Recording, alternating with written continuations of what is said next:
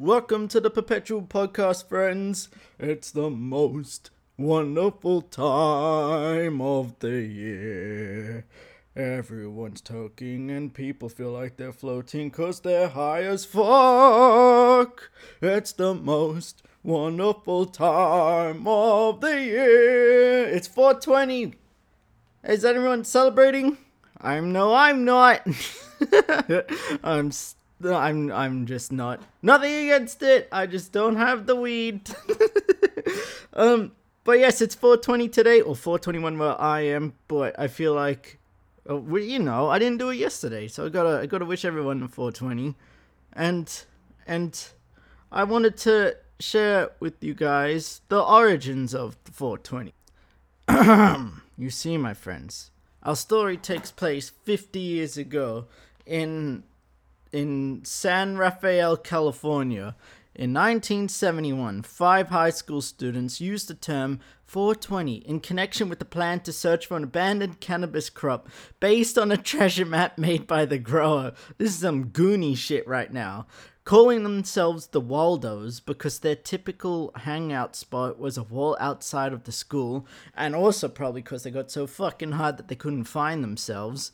Steve Kappa, Dave Reddix, Jeffrey Knoll, Larry Schwartz, and Mark Gravich designated the Louis Pasteur statue on the grounds of San Rafael High School as their meeting place and 4:20 p.m. as their meeting time.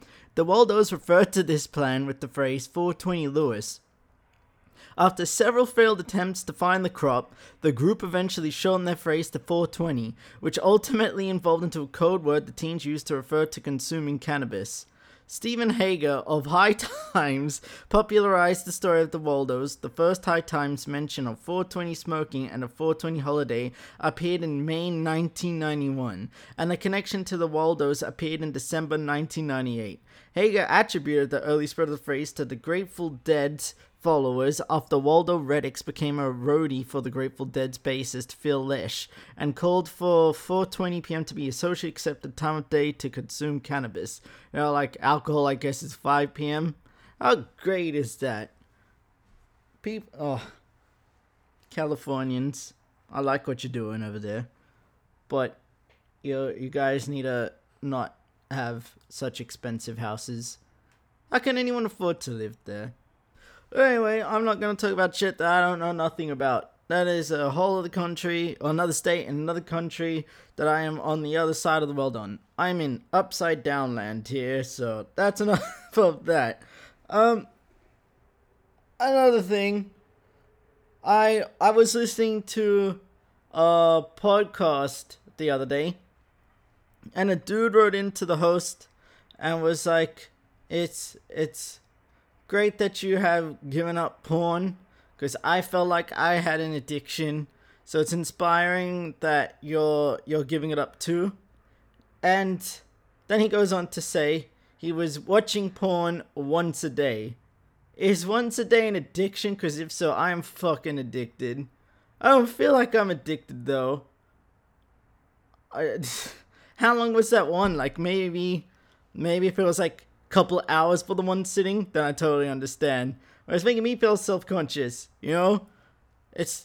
I feel like my relationship to porn, because I watch it in the morning, good way to start the day. It's not an addiction to me, I hope, at least. It's more of a ritual. It's a great way to start the day by emptying your balls, Helps you focused, gets you energized, tiny little bit of exercise, and you're ready to tackle all the day's problems. Got a clear head, don't need to think about that uncomfortable feeling. You know the feeling, guys. The blue balls. It's not blue balls. I don't even know. Is there a feeling? Name for that? Full nutsack. It's the feeling. Oh, this is a gross one today. But, yeah, for reals, maybe it's a placebo effect, because I've been doing it for so long that I can't go the day without it, as I honestly, oh no, I've gone, some So, last year, I a couple friends tried to get me to do. Oh, maybe this is an addiction. It's all come back to me now. Couple friends tried to get me to do the No Nut November thing, and the longest I got was like 5 days, I think, maybe 6. Couldn't even do a week without any kind of coming orgasm. What do you want to call it? What is the nice way? I'm gonna say orgasm, but coming is so fun. I'm gonna decide to stick with coming. Okay. Yeah, I went 5 days without coming, and by the 5th one, it fucking felt like someone strapped like a 20-kilo dumbbell to my nutsack. So it was just so full that walking was hard. And when I wore, tight pants, or like grazed my nutsack, sitting down and shit, felt like I was about to explode. Any little bit. And I feel like when this is way too much information, but this is how we bond. We share things like this. But anyways, so the first time that I came after that, it was literally like 10 seconds. Now, normally I'm like a 20-second man, a little bit longer, not much longer, mind you, but a little bit longer than 10 seconds. It was like the quickest I've ever come because it was that full.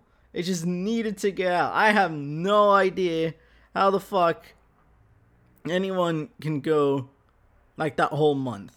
Let me know if I was gonna say guys, but I'm not gonna discriminate. What's the longest anyone's gone without coming here? This is great bonding experience. And if you go a long time without coming, do you feel like it changes you? Because I feel like I was starting to get angry by the end of it. I was just focusing on not going any, like I had to man spread, or else I would come in my pants on the train. I couldn't. Anything touching it was so fragile. I had to empty them. It's not just for me, it's for everyone else. I want to be the best person, and apparently the best person I can be is if I ejaculate every day. Ah, nasty. Have fun picturing that. But yeah, I guess, coming with porn and coming without porn's two very different things. It's easier with porn. I don't remember the last time I did it by myself without porn. I'm starting to realize that. Thank you guys for listening. You're great listeners, helping me work through shit in my own head, and I hope I haven't scarred too much of you. But share your stories. And who's gonna do No Nut November this year as well? If we get a bunch of people doing it, I might join in again. At least attempt. There's no way I can do the whole month. Oh, that was literally one of the worst experiences in my life. I'm that fucking what a first world problem.